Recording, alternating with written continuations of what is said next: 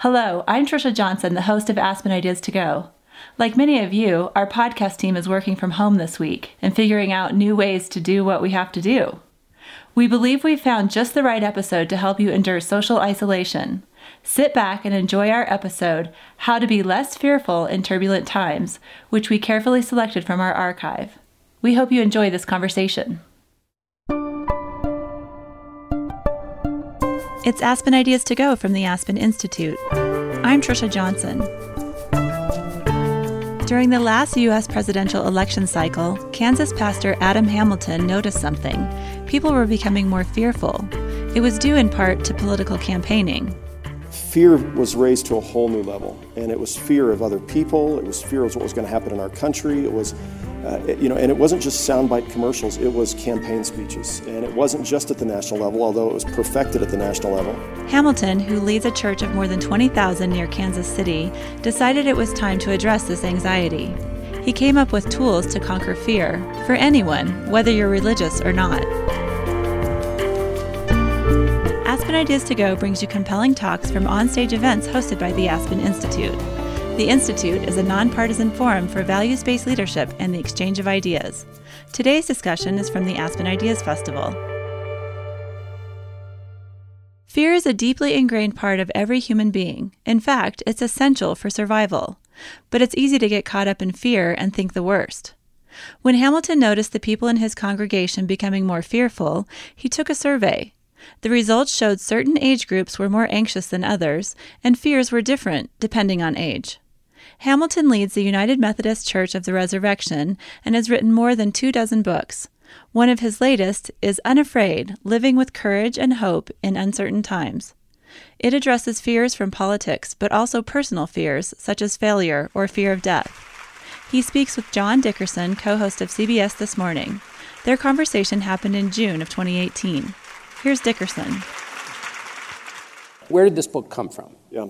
So a regular part of pastoral ministry is helping people deal with fear.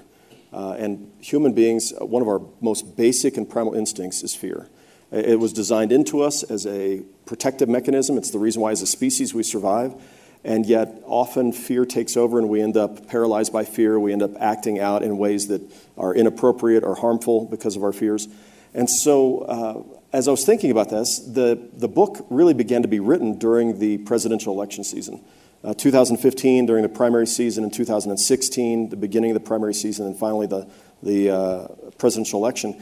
And what I was seeing was always in politics, it's easy to go for fear.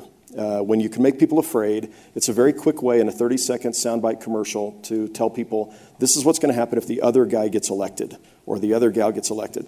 And so we were watching that, but it seemed as though in 2015, 2016, fear was raised to a whole new level. And it was fear of other people. It was fear of what was going to happen in our country. It was, and it wasn't just soundbite commercials. It was campaign speeches. And it wasn't just at the national level, although it was perfected at the national level. It was happening at the local level as well. And so I was watching in our community, people's fear rising, their anxiety rising. And it felt like the right time to address the issue of fear. And of course, not just these kind of fears that come from the political situation, but also our deeply personal fears, fear about significance or fear about failure or fear of death, those kind of fears as well. Anybody here who's received a solicitation asking for money in a political context knows that those letters don't start with, everything's going to be okay. It's usually a sign that the wolf is at the door and we need your money immediately. That's right. So you have this inclination, this instinct to take on this question, and then what do you do next? Yeah, so I began to flesh this out, and I fleshed it out with the former editor of my book, Making Sense of the Bible. He became my agent, and we were fleshing this out because he himself had struggled with anxiety. And so he was saying to me, look, I wrestle with this at a more clinical level. I think this could be really helpful. And not at a clinical level, but I mean a much more severe anxiety that he had been wrestling with recently. My wife, LaVon, had struggled with panic attacks and anxiety back 15 years ago. And so, we began to flesh out, okay, what might that look like to actually, not on the political side, but on this other side, on the more personal side, how do we help people? And began to lay that out. And then I began thinking, I want to test this out with my congregation. So we laid out a sermon series. First of all, we surveyed the congregation. We did a survey in the fall of 2015. And out of that came a sermon series in 2016. Actually, I'm sorry, the fall of 2016, a sermon series in 2015 and 16. 2016. And the surveys, I wanted to find out how many of our people wrestle with fear. And what we found is a significant number of our people were wrestling with fear. And I actually have the data. I thought, is it okay if I show please, this? yes. So I'm going to try this here and see if this... So this is what we found. How fearful are we? We had 2,500 people take the survey. And what was interesting is if you look at the significant fear, how many people were wrestling with significant fear? Moderate fear, you add those two together, you have, and you can see by age, 18 to 35-year-olds, 88% of 18 to 35-year-olds dealing with at least moderate, if not significant levels of fear. And you look down that list, and what was interesting to me, several things were interesting. First of all, in almost every age category, more than half the people deal with at least moderate levels of fear in their life at the time the survey was taken. Another factor that I thought was interesting was that our fear dissipates over time. And so I would have thought that the older folks were more fearful. Instead, we found that millennials were the most fearful group out there. And as we try to think about this, the thing that struck me was the longer you live, the more you realize that the stuff you were afraid of didn't really happen. And so you have enough life experience by the time you're in your 70s to go, you know what, I don't have to be afraid of that because I survived a whole lot of stuff already that I was really worried about and stressed about. And to me, this was actually good news for young adults who wrestle with fear, that the older you get, the less fearful you become. And so anyway, we looked at what are people afraid of, and we asked this question, and we gave them a list of about 30 things, and we found that what young adults were fearful of was different than what older adults were fearful of. Now, again, this is in the fall of 2015, but for those under 50, personal failure was their number one fear. Disappointing others, future uncertainty, that is uncertainty about my personal future, finances, and the death of a loved one, a parent or somebody who was close. For those who are 50 and older, the answers were quite different, the direction of our country. And Gallup has done work on this, the direction of the country and what we fear. When a Republican is in the presidency, Democrats are most fearful about the direction of our country. At this time, a Democratic president was in office, and Republicans were most fearful about the direction of our country. So this flips, and we're equal opportunity fearers when it comes to this, depending on who's in the office. Finances for retirement, that makes sense, especially among baby boomers who did not save enough for retirement. Growing older, growing older as in I think I'm going to be less happy. My life will be less fulfilling when I get older. Loss of mental capacity. I feel like maybe I'm already losing my memory. And then finally becoming dependent upon someone else. So very different fears between these two. But what it told me was that I had a lot of people who had fear. And this is what all the surveys say across the country, is that human beings wrestle with fear. We are living in times, anxious times. And so we thought, okay, we really have something here. We really should pursue this. And then I laid out 5 sermons. And I thought, I'm going to do as much research as I can to prepare for those sermons and test these ideas out. Those 5 sermons became the 5 sections of the book. And then the book allowed me to expand upon that significantly from what I could do in the sermons. And what we found is that people felt like these were really helpful to them. They felt like they were less anxious. They felt like they had a bit more of a handle on what was happening in the world around them and why they were feeling fearful, and some tools to help them deal with their fear.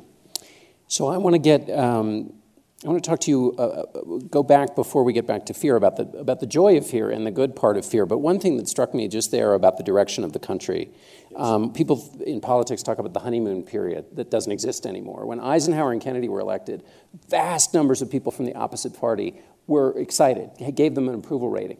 The partisanship we're in now, that is now gone. So the fear that you identify in your survey is a permanent fear, whereas 30 years ago, you might become disappointed over time with a president, but it was not a constant state. So just back to your political point, that disappointment with the country feeling is now a constant. It is not something that you come to after you've been disappointed by a president. Right. You talk about the good gift of fear. Let's talk about that a little bit. So fear is a gift. You wouldn't survive without it, right? Fear is meant to. It's a biological, we're hardwired for it to protect us from harm. So you are meant to, when there's a threat to your existence or something that's going to bring harm to you, both either physically or psychologically, your body reacts in a way that is designed to either fight the fear or run from the fear, right? The fight or flight mechanism. And that mechanism is really twofold. One is your amygdala, which is 2 almond-shaped portions of your brain, clusters of neurons that are, in essence, your body's smoke detector.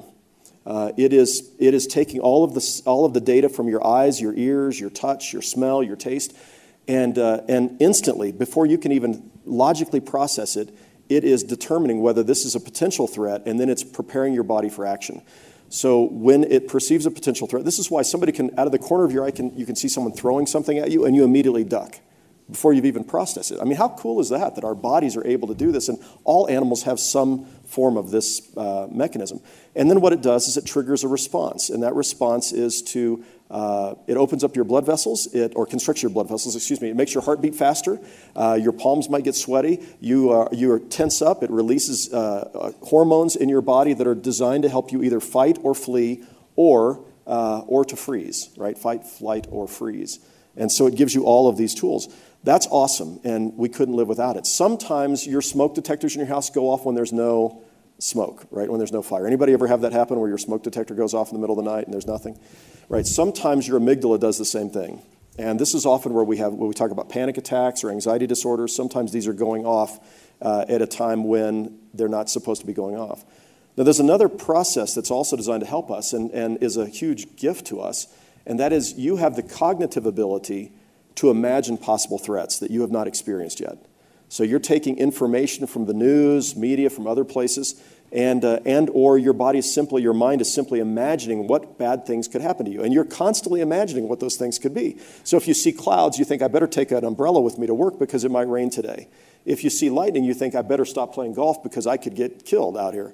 So you've got this constant imagination. Part of the challenge is that our imagination tends to run away with our fears. And so we're constantly able to imagine 1,000 different threats that could kill us today, or that could harm us today, or make us feel bad. And so it's a surprise that we're not just a quivering bundle of fear all the time, with our capacity to be able to constantly imagine bad things that could happen to us. That ability to imagine bad things that could happen is also an ability to imagine that you could do something bad to me. So that fear of the other comes into play here. And again, the inputs for that are often what we're listening to. So if I listen to a radio station or I listen to news that's constantly telling me how I should be afraid of other people, pretty soon I'm going to be pretty darned afraid of other people. So anyway, it's a good gift, but we tend to, and the word psychologists use is catastrophize. Yeah, we tend to assume that everything, that the worst thing is always going to happen, and there's a lot of bad stuff, and we need to be afraid all the time. Yes, sometimes you feel like it's the revenue model of cable news. Exactly. Now, let's get a little bit more specific, though, because you did some analysis on, particularly in the political context, the ways in which the messages we hear are at odds with the data that exists, right. And the way in which it's become, and you even talked to some political folks who are involved in campaigns, the way it is a part of what gets them a result, but is actually contrary to what's actually happening. Right. So I want to address that, but I'd like to first just say I put together an acronym for fear that's aimed at giving the solution to fear. Now, there's not a solution, but throughout history, human beings have wrestled with fear. I mean, this is a common part of our human experience. And so I looked to see what have human beings done to address their fears throughout time. And there were 4 broad categories. So I'll mention these briefly, and then that's going to get to the question you just asked. So this acronym for fear, which aims to try to help you remember some tools, the first is facing your fears, and facing them with a bias of hope, faith or a bias of hope. And this faith isn't religious faith. It's faith that, somehow it's going to work out okay, or I think I'm going to survive this, or so George Michael wrote a song called Faith years ago, and the faith wasn't about religious faith. It was about he'd gotten dumped, and he had faith that somebody was going to want to love him again.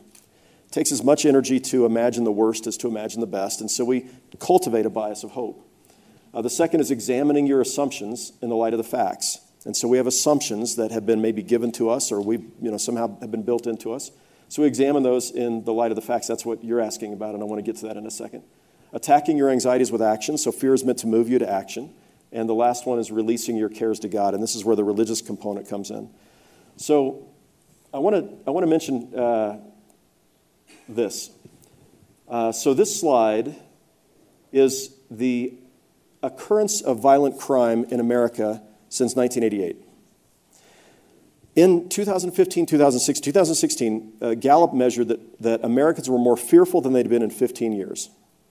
They were more fearful than they'd been at any time since just after 9/11. in 2016. They were fearful of violent crime. That was one of the number one things they were fearful of. Something like 80% of Americans reported that they were significantly or very fearful of violent crime. And yet, if you go to check out the facts, so if you're examining your assumptions in light of the facts, this is what you find has happened to violent crime since 1988. Since 1990, when it peaked, it's cut in less than half. So when you examine your assumptions in light of the facts, you go, wait a minute, maybe I don't have to be as afraid. But nobody wants to tell you this when you're running for office, or if you're selling security systems for your house, or a whole host of other things. We need you in order to sell this. We need you to be in a heightened state of fear. And this says, maybe you don't have that much to be afraid of. I have a friend who lives in a gated community. He's in his early 70s. He lives in a gated community, and he recently got gun training and got a gun. And I'm not sure what all was behind that for him, but I know for many people who are purchasing weapons, it's because they're afraid. But in this suburban community, gated suburban community, if you looked at the violent crime rates in his community, they're virtually nil. Almost all violent crime, most violent crime is happening in the inner city, and it's happening among young African-American men who do have a reason to be afraid. But when you talk about suburban 70-year-old white men in a gated community, probably not a lot for me to be afraid of. So it's once you examine the facts, you find it sort of changes your fear factor. At least that's one factor. And therapists talk about this as cognitive therapy. It's actually gaining information that will help you not be quite so afraid. We've seen that more recently on the claims that MS-13 is using families to come into the United States. 0.02% over the last 15 years have been in any way related to MS-13 in the families that were coming across the border. That's exactly right. Let's talk about facing your fears now that we've taken care of examining in light of the facts. Yep. So I want to mention, as we talk about facing our fears, one of the things that, and I loved Eleanor Roosevelt has this quote, she says, "You gain strength, courage, and confidence by every experience in which you really stop to look fear in the face. You're able to say to yourself, I lived through this horror, I can take the next thing that comes along." Now, some things you're not meant to look fear in the face. Like, I don't think you're meant to pick up rattlesnakes just to see if you can quell your fear of rattlesnakes. You're meant to be afraid of them, right? Fear is supposed to cause you to be cautious about some things. But for many things, we allow fear to keep us from actually living. I mean, the best part of life is taking risks. I remember the night before I got married, I was terrified. My mother had been divorced. My mom had been divorced several times. My parents had divorced. I was afraid, and I had good reason to be. It was the week after high school graduation, which is like a really stupid thing to do, but we got married the week after high school graduation. But LaVon and I have been married 36 years now, and I think how much I would have missed out on if I had decided that I was going to give in to my fear and to not do that. Or, I started a church from scratch, a United Methodist Church from scratch, and everyone was telling me all the reasons. There's 20 reasons why it shouldn't have worked, and it had a good chance it wouldn't have, but it did, and I might have missed that. And it's true for you and the career you've taken and everyone else. Most of the best things in life that you do required some measure of risk, and if you gave into the fear, you would have missed out. I think about skiing down the mountains here, and I love to ski, but you get that thing that says if you break your neck or you're paralyzed, it's not on us. And you have to sign that, right, before you get on the ski slopes. But somehow we overcome that fear. So anyway, facing your fear becomes important. And you can unlearn fear. So you learn fear, you can unlearn fear. If you think about Pavlov's dogs and they learned a certain response, they were conditioned to a response, but they could unlearn that response over time. So I was thinking about my daughter, Danielle, and she, knowing that she came from a family where there was a history of anxiety, she did something while she was in college at K-State that she didn't tell us about until afterwards. She took skydiving lessons. Now, when you're a parent and you work really hard to keep your kids safe, and then you find out they started jumping out airplanes, it doesn't make you happy.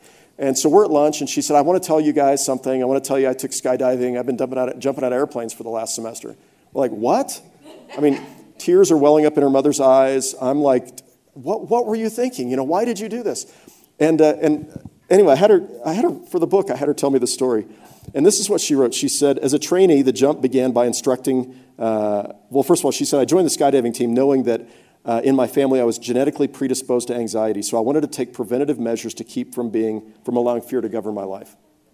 So then she says this, she described the experience. As a trainee, the jump began by the instructor throwing open the door of the plane next to which you were sitting.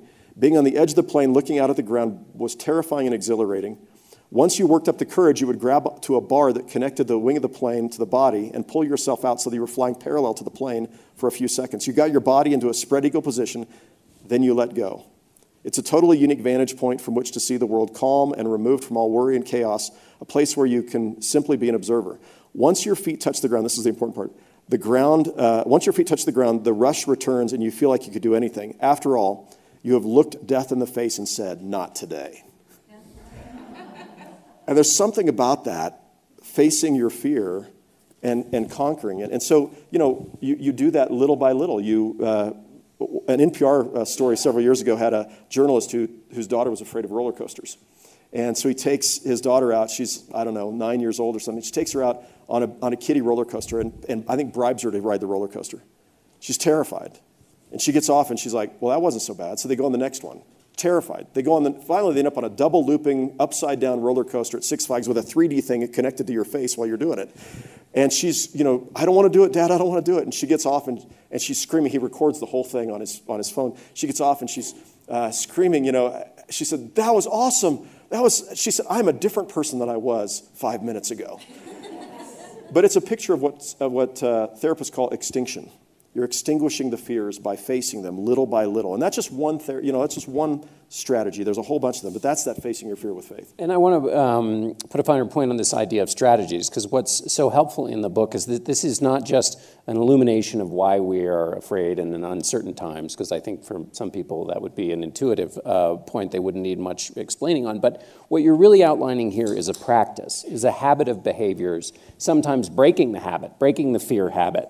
And in inserting new habits that are a part of a daily practice. Right. So we faced the fears, examined them in light of the facts. What's the A? Yeah. So the A is attacking your anxiety with action.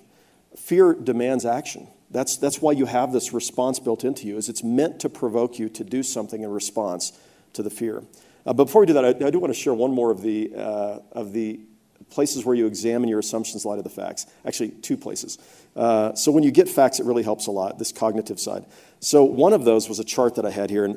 And it's interesting, most adults believe that the older you get, the less happy you'll be. So there is a sense in which the happiest you're going to be is in your 20s, and then you're a little less happy in your 30s, and you're a little less happy in your 40s, which actually is true. And in your 50s, early 50s, nationally, there is a trough at your low 50s.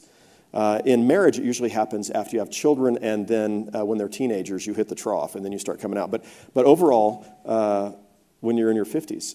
But an interesting thing happens, and so I want to show you this. This chart is self-reported well-being on a scale of 1 to 10, and it was taken by Nielsen. And you'll notice that the high point to begin with is 18 to 21, so we start and we're pretty happy then. We hit a trough, we hit the low point between 50 and 53. I'm pretty excited about this because I'm 53. So my life is about to take off, and I feel pretty good about that. But I want you to notice the happiest people in the survey. Somewhere around age 69, you surpass how happy you were when you were 18 to 21. Your sense of well-being. This isn't true for everybody, but it's true for more people than it's not true. And the people who reported the highest level of well-being were in their 80s. And so once more, when you know that information, you go, well, maybe I don't have to be so afraid of growing old. I mean, that's one of the big fears we have is growing old. The Buddha had this great fear of growing old. And yet somehow when we understand this data, we maybe can find that there's more joy there than what we realized. So another example of this is Alzheimer's. How many of you in this room have wondered at some point whether you had early onset Alzheimer's? Be honest. All right. So when I ask, that shows that there's quite a few younger people here. But for most people over 50, we have thought that, and we've maybe said it to some. I'm afraid I have early onset. So when you do the data, you do the study, you find that of people under 65, only 0.24% have early onset Alzheimer's.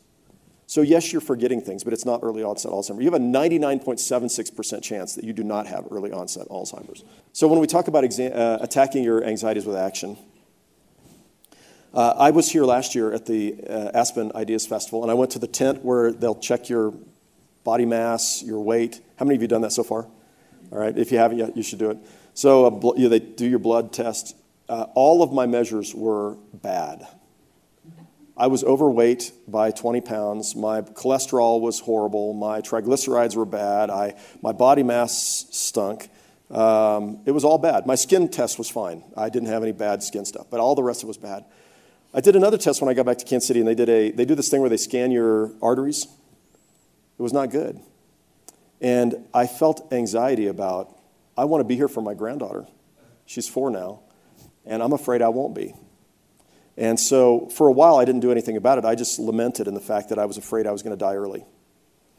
And then I thought I have to do something about it. Downloaded the 7-minute workout app on my phone. I began working out. I began eating better. And I lost 25 pounds in the last year. And I went in there yesterday and got my blood work done, and my cholesterol was great. My triglycerides were great, all that. But see, I was paralyzed and stuck for a while.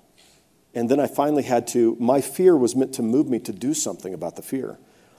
So I think about the kind of fears. So a whole section of this book is about fear of the other and how easy it is for us to become afraid of the other. And this isn't just something that conservatives deal with. It's something that progressives deal with too.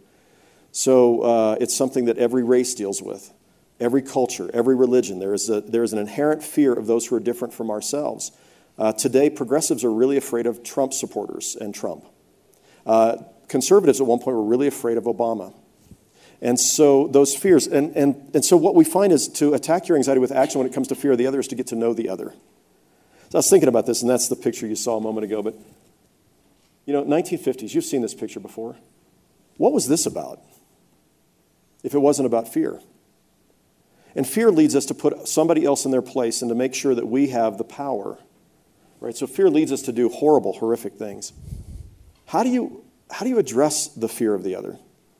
And what we found, so in Kansas City, we've been working on trying to bring racial justice in Kansas City. We're the 13th most segregated major American city. And so we've been working with the largest predominantly African-American church in Kansas City, and we've begun developing a team of allies for racial justice. We get together for fellowship. We go to baseball games together. We get together for seminars. We get together for, to eat together, to have ice cream. We get together to share each other's stories. We have hundreds and hundreds of people getting together. And what happens is when I get to know you and you get to know me, I'm no longer afraid of you. And I'm no longer afraid of people who look like you. We had an iftar dinner during Ramadan. And at the iftar dinner, we invited members of the Muslim community to sit at table with members of our congregation and members of the community at large. And we sat and we ate dinner together at 9 o'clock at night after the fasting was done for the day. And there was something that happened to people when they sat down and they broke bread together that changed them. Often our assumptions that we have about the other people are changed when we begin to address our anxieties with action. And so I give lots of examples of this in the book, but this action step becomes a really important piece of how we deal with our fears. Should we go to R while we're on the... Sure. Let's talk about R. So, by the way, before we go to R, I do want to give you one more picture, and that is this woman right here. So her name is Barbara Gatlin, and Barbara has given me permission to share her story. She's a member of our congregation, and she has really struggled with depression and anxiety in her life. And she's been on medication. She's done a whole host of things to address this. She began volunteering we take service trips around the world. And those service trips are not so much about, we're the people who are going to come and help you. We're the people who are going to come and we want to learn from you and we just want to hang out with you. And yes, we're going to drill boreholes, wells, and we're going to build houses, and we're going to build schools. You tell us how we can help. We want to help. But mostly we want to just come to know you and get out of our bubble and actually spend time with people in a different part of the world. So Barbara began doing that about 10 years ago. And this is a picture from her last trip to Africa, where I think this is where we were drilling boreholes. And she allowed me to share this in a sermon some time back about fear. And as I was sharing this picture, what was interesting, she says, the only time I don't feel afraid is when I'm helping other people. And this is what positive psychology teaches, right? Positive psychology says that if you actually stop to help people and you take your eyes off yourself and you focus on other people, it helps you. And when you do it not just to help you, but to help them first, you find that you're not just doing it from a narcissistic, I want to get better by serving you, so let me use you to make myself feel better. But instead, I actually care about you and want to get to know you. And when I do, somehow my fear levels begin to dissipate. So again, that's another action step. But I asked the congregation, does she look fearful here in this picture? And instead, what she looks like is somebody who's filled with joy, which happens when we take action. So that next step is releasing your cares to God. And I recognize at Aspen, there's some who are here who are like, man, I'm not into the religion thing at all. And yet Aspen invited me here because I'm a pastor, so I'm like the token Christian pastor religious figure here. So I think the thing I'd remind you of is, throughout history, in every culture and every civilization, people have wrestled with fear. There are hundreds of mentions of fear and anxiety in the Bible. 140 times, 140 verses in the Bible say something to the effect of, don't be afraid, this is God speaking, don't be afraid for I'm with you. Long before we had Xanax and Zoloft, we had prayer and meditation and scripture and worship and singing to God and walking outside and just saying thank you. And what we find is if we eliminate that part and we just have the rest of it, those are all really, really helpful. But my experience has been that when I can help people be able to say, okay, maybe there is a God. And I can imagine that there is no God and I'm all by myself and the world's going to hell in a handbasket and it's never going to get any better. Or I can imagine that maybe, just maybe, when I look up at the stars, there's somebody who imagined all of those and called them into existence. That someone is with me all the time, not making everything all better all the time. This is one of the misunderstandings that many religious people cultivate and have, and that is that God's job is to be the genie who makes everything okay all the time. But you can't really believe that if you take the Bible seriously. If you're a Christian, the central figure of our faith was tortured to death at the age of 33. Hardly a picture of a religion that promises that nothing bad is ever going to happen to you. And all of the apostles, save one, were put to death for their faith. So Christianity is not a religion that says, gosh, if you just believe hard enough, no bad things are going to happen. It says no matter how bad things are, the worst thing is not the last thing. And there's always hope. And there's someone who's going to walk with you. And you turn to that someone. And it's not that God instantly solves all your problems. It's just that God says, look, I'm not going to leave you and I won't forsake you. And no matter what happens, I'm going to be with you. And there's something to, and so, we talk about in the book, I give like little things you can try, like breath prayers. Breath prayers are a spiritual discipline taught by the Desert Fathers, I think, and back in the 4th and 5th century. And these were like a simple one-sentence prayer like, I know you're with me, or the Lord is my shepherd, or help me to trust you, or I won't be afraid. But it's something you could say in one breath, and you repeat it over and over again. It's like a mantra. And somewhere along the way, that begins to sink into your heart. Or sometimes it's reading scripture before you go to bed. I as a pastor, I deal with people. And by the way, the book I wrote is like 20 pastoral conversations. Like if you came to my office and we were going to talk about fear, I tried to write it like, grab a glass of iced tea and let's just sit and have a conversation about this. But this fear factor when it comes to faith, that something happens for people when they are meditating upon scripture, or they're thinking about these positive ideas, or they're imagining that God is actually with them and by their side, and that the worst thing isn't the last thing, as Frederick Buechner has said, and that there's always hope. And so this idea of releasing our fears to God, and you've a couple of scriptures you may have heard. Joshua 1:9, be strong and courageous, do not be frightened or dismayed, for the Lord your God is with you wherever you go. Not that nothing bad's going to happen, but he's going to be with you no matter what. Or I love this one, Psalm 23, you probably know this one. Even though I walk through the darkest valley, or through the valley of the shadow of death, I will fear no evil. Why? For you are with me, your rod and your staff comforts me.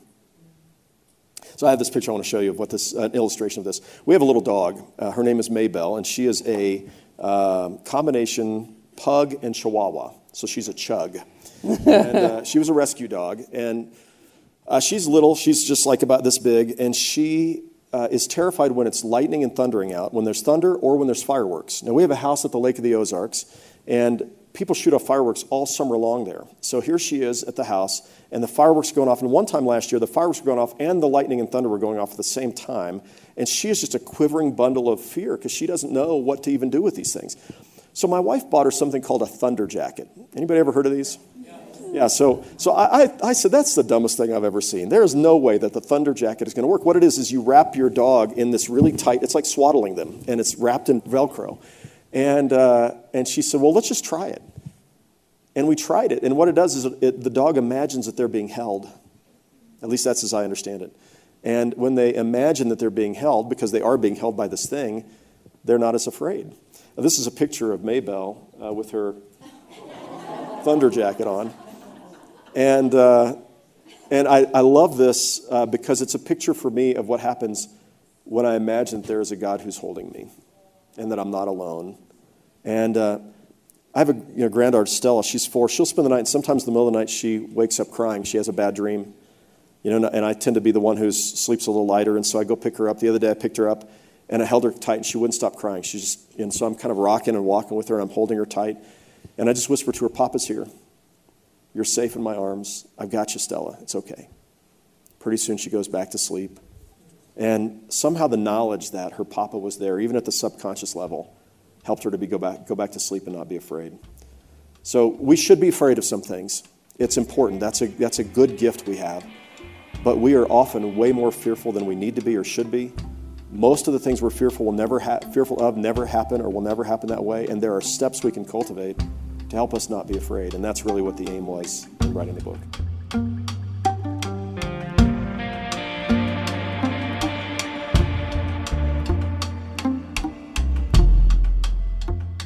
It's Aspen Ideas to Go. Thanks for listening.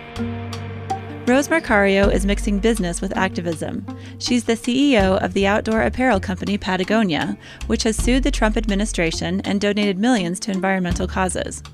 In a recent episode of Aspen Ideas to Go, she talks about why Patagonia is stepping up its activism efforts. The reality is, government is failing. It's failing us. And when that happens, you have to step up. She explains how Patagonia's employees and customers are responding to the company's activism in the episode, Is Activism Good for Business? Find it in our archive at aspenideas.org or in your favorite podcast player. Let's jump back to today's featured talk. Here's John Dickerson. I always like Matthew 6, which ends by saying, do not worry about tomorrow, for tomorrow will worry about itself. Each day has enough trouble of its own. Yeah.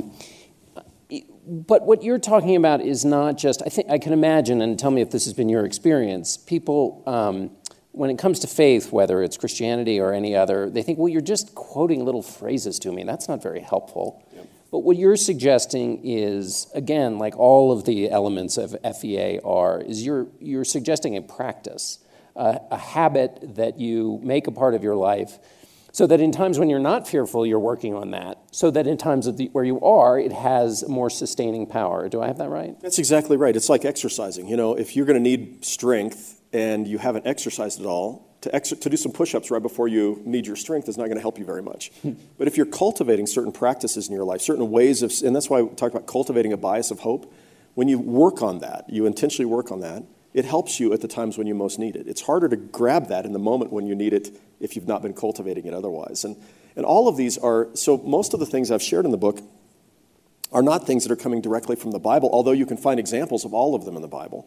They are things that therapists are teaching, but long before the therapists were teaching them and gave names to them like cognitive therapy or extinction therapy or any of these other things, human beings were already practicing them.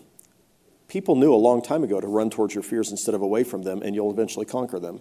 It didn't take a therapist to say that. The therapists have captured the combined wisdom of the ages. And that's what I tried to do in the book, is to try to capture some of these age-old things. Now, it's not that medication also isn't important sometimes. So when it comes to anxiety, and you have clinical anxiety, you're probably going to need, Zoloft or something to help you for a time, and then gradually maybe less and less of that. But there's other things in addition to that that are really important. It's not enough usually just to give somebody a pill, and that's going to solve their anxiety problems. And for most of us, there's some level of fear constantly. So, some of the fears in here are about, fed by social media. There's FOMO, the fear of missing out. Fear of missing out leads people to do stupid things when they get to be my age. Like thinking that maybe if I had a different somebody that I could sleep with, I'd finally be happy. And what if I'm missing out on what real great sex should look like? So maybe it's okay to have something else going on the side. Or there's 1,000 examples of ways that we feel anxiety, and that leads us to action that's not always helpful. And so cultivating those practices is important. And these four are the four most important common practices people have used throughout the ages to live with courage and hope in uncertain times. And the subtitle of the book is because we are living in uncertain times. Every day there's another news story that's out there that can leave us being fearful. There's another shooting that happened somewhere yesterday, in a newspaper. There's no shortage of these kind of things, and we get our news more frequently, right? I didn't wear it here because I didn't want to go off while I'm sitting here, but my iWatch. I try to listen to both sides of the media, so I've got Fox News and MSNBC and CNN and NPR and all of these stations, and every time there's breaking news, my watch vibrates 4 times. And so throughout the day, I'm going to find 4 horrible things that happened on 4 different stations, I get 16 notices throughout the day that something really bad happened. Well, how can you not be afraid if you don't have some way to put that in perspective and some habits that you've cultivated to help you with that? Let's have some questions. One of those habits could be going to Snopes.com when you get... exactly. That's the examining your assumptions. You're right. That's assumptions in the light of the facts.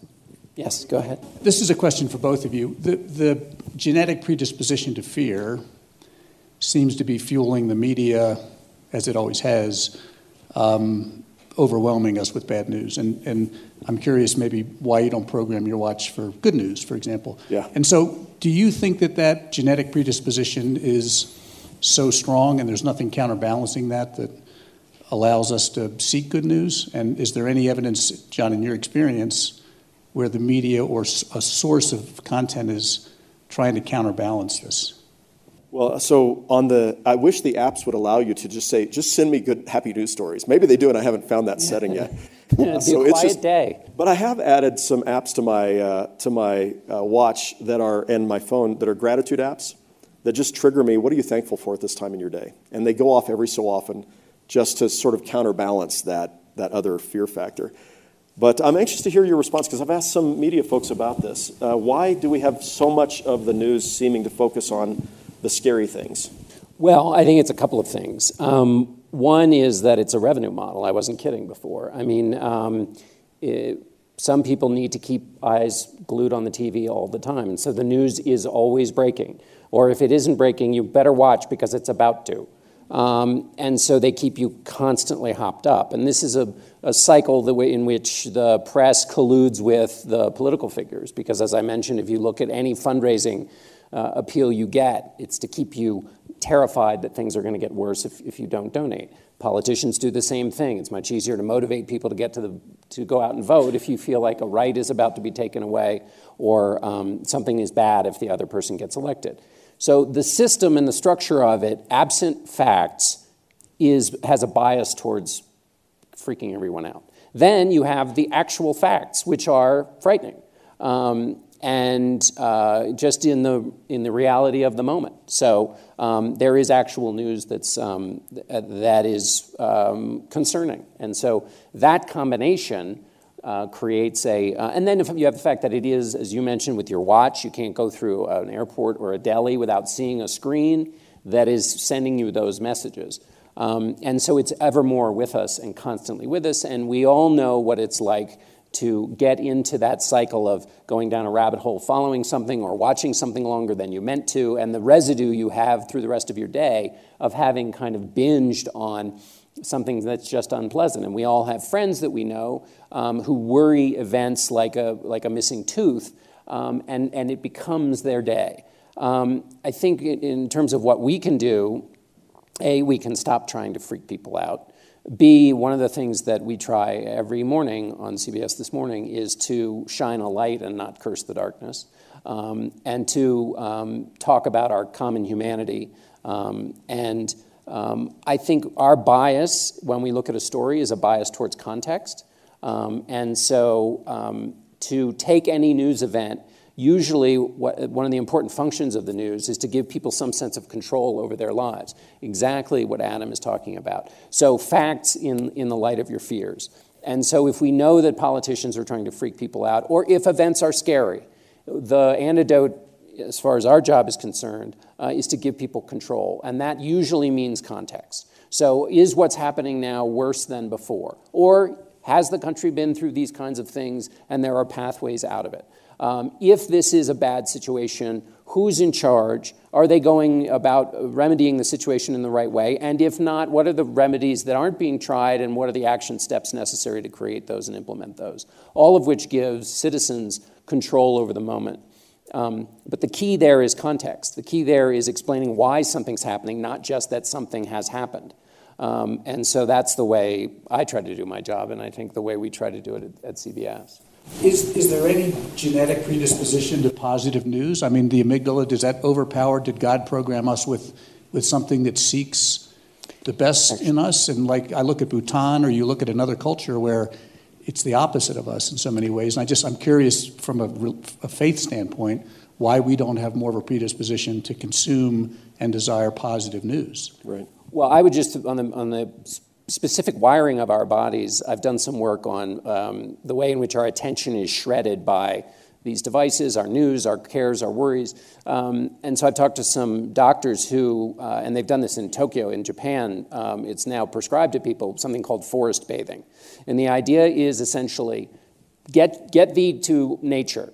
And what happens is literally all the wiring that iPhones have used and Facebook and cable news have used to hijack your brain and keep you worried, nature works it the opposite way. It hijacks your brain, gives you that sense of wonder, gives you that sense of openness, possibility. A lot of time people talk about feeling a sense of God there, and they want to correspond with that. So to the extent that there's hard wiring, it's not necessarily to help you pick like crab meat out of a crab, the good news from the news cycle, but it is get yourself out into nature, and that hard wiring will work for you. Yeah, and I would agree with this, that the things that are meant to counterbalance our fear and to balance that out, we're not doing enough of. And those are also spiritual habits. So and some find their spirituality in walking through the mountains or the forest, but it's being outside, it's being with other people. Today we have more young people who are struggling because they're interacting with their phones more than they are human beings. And so that's creating an increased level of anxiety.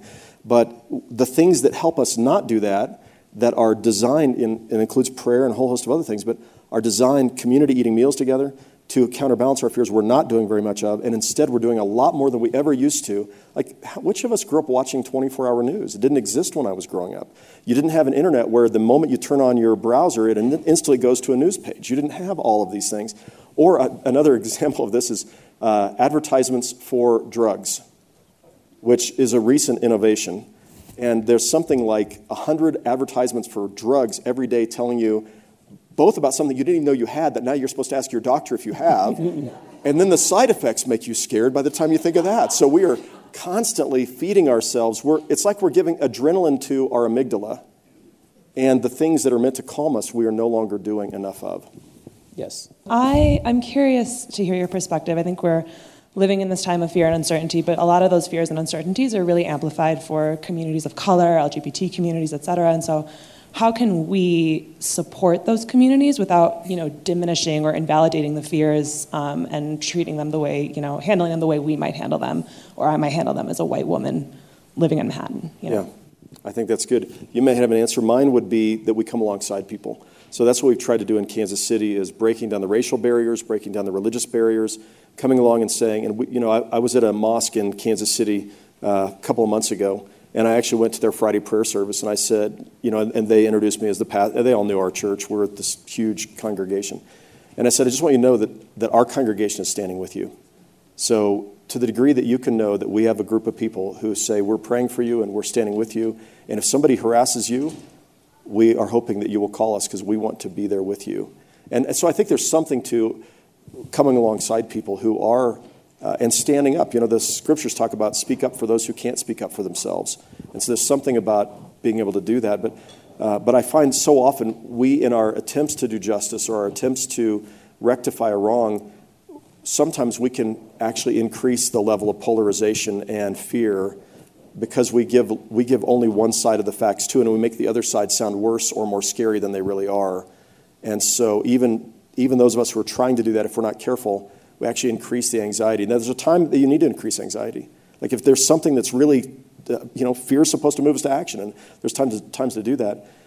Unfortunately, I think part of what you're supposed to do as a leader, if you're a leader in industry or business or religion or politics, is your task is to try to figure out what are the things we really do need to get people hopped up about, to use your language, and help them to act. And when are we supposed to tamp down the fears, like you talked about, with putting it in some kind of perspective? I mean, an example of that is you're 5,100 times more likely to die in a car accident than you are at the hands of a Muslim extremist in America. But we all get in our cars and we don't think anything about it. And yet, the fear of Islam is something that permeates so much of our society. Yes, question here. Following up on that, what you said about fear being good and motivating you to action, some of us of my age group, a thing I worry about is things like global warming, extinction of species, what we're doing to the planet. And it's so far in the future, it's not on the common radar. Yeah. And how do we that's the problem we have. That's exactly right. How do you motivate people to act if they're not afraid of something they should be afraid of? And then on the flip side, sometimes we've motivated people to be afraid of things that later on we found out, oh, we didn't really need to be afraid of that. And so it's a really kind of, and I'm not saying that of global warming, but and researchers do the same thing. If you're in the cancer research field, you need to convince people that almost everybody's going to die of cancer so we can get, and you're not going to say that, but if you look at the fundraising techniques even there for a good cause, sometimes we end up creating more fear than is reasonable. I mentioned this in the book, but I do talk about global warming, and this is a wonderful way where you can attack your anxiety with action. If you feel anxious about global warming, then get out and do something. And when you do something, you feel like you're doing your part. The question is, how do you win friends and influence people when it comes to folks who don't necessarily see things the way you see it? And often, again, that has to do with compassionate understanding where they are and making a persuasive case without just trying to scare the hell out of people. This is the last one, very briefly, right here. I'm from Kansas City. I'm not a member of Adam's congregation, but your congregation was touched by tragedy in 2014, and the response was, there was no fear involved in the response. It was incredible. Can you talk a little bit about how your congregant responded to that horrible situation? Absolutely. So Mindy Corcoran's father and son were both shot to death outside the Jewish Community Center on Palm Sunday afternoon in 2014. And another person was killed just down the street as she was leaving visiting her mother at a Jewish community retirement center. And she was the aunt of one of our staff members. So all three of the people who were killed were somehow connected with our congregation. And Mindy's response has been most remarkable. She was on your program at that time and several others. But Mindy said, and as we were working through this together, I am not going to, two things. I'm not going to overcome evil with evil, but instead I'm going to find a way to overcome evil with good. And the man who shot and killed her father and her son, as grandfather was taking his grandson to rehearsals for a musical at the Jewish Community Center, was a neo-Nazi from Central Missouri. And she said, we are not going to overcome this evil by participating in evil, but she also was determined to not let fear be the driving force in her life. And so she started what were called 7 days of kindness. And every year for 7 days, there are 7 acts of trying to help people understand each other better, bringing in people of different faiths and having conversations across faith groups, marches that were going on, a whole host of others. And your community was a part of that as well. Or your family. It was a really important, you're part of the Hellsberg family. Thank you for what you all have done in supporting that as well. But this was a really key way of modeling for the community that we are not going to be driven by fear or hate or revenge. We're going to be driven by love and by a confidence that good can come out of tragedy. All right, thank you all. That story's in the book as well. Thank you for raising that. Thank you, Adam, and thank you all.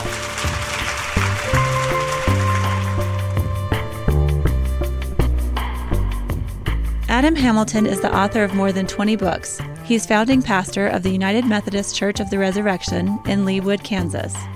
John Dickerson is co-host of CBS This Morning. Previously, he anchored Face the Nation on CBS. Their discussion was held in June 2018 at the Aspen Ideas Festival. Make sure to subscribe to Aspen Ideas to Go wherever you listen to podcasts. Follow Aspen Ideas year-round on Twitter and Facebook at Aspen Ideas. Listen on our new website, aspenideas.org. Today's show was produced by Marcy Krivonen and recorded by our team at the Aspen Institute. The Aspen Ideas Festival programming team is Kitty Boone, Killeen Bretman, Katie Cassetta, Libby Franklin, Brett Howley, Jonathan Melgard, Jamie Miller, and me. Our music is by Wonderly. I'm Trisha Johnson.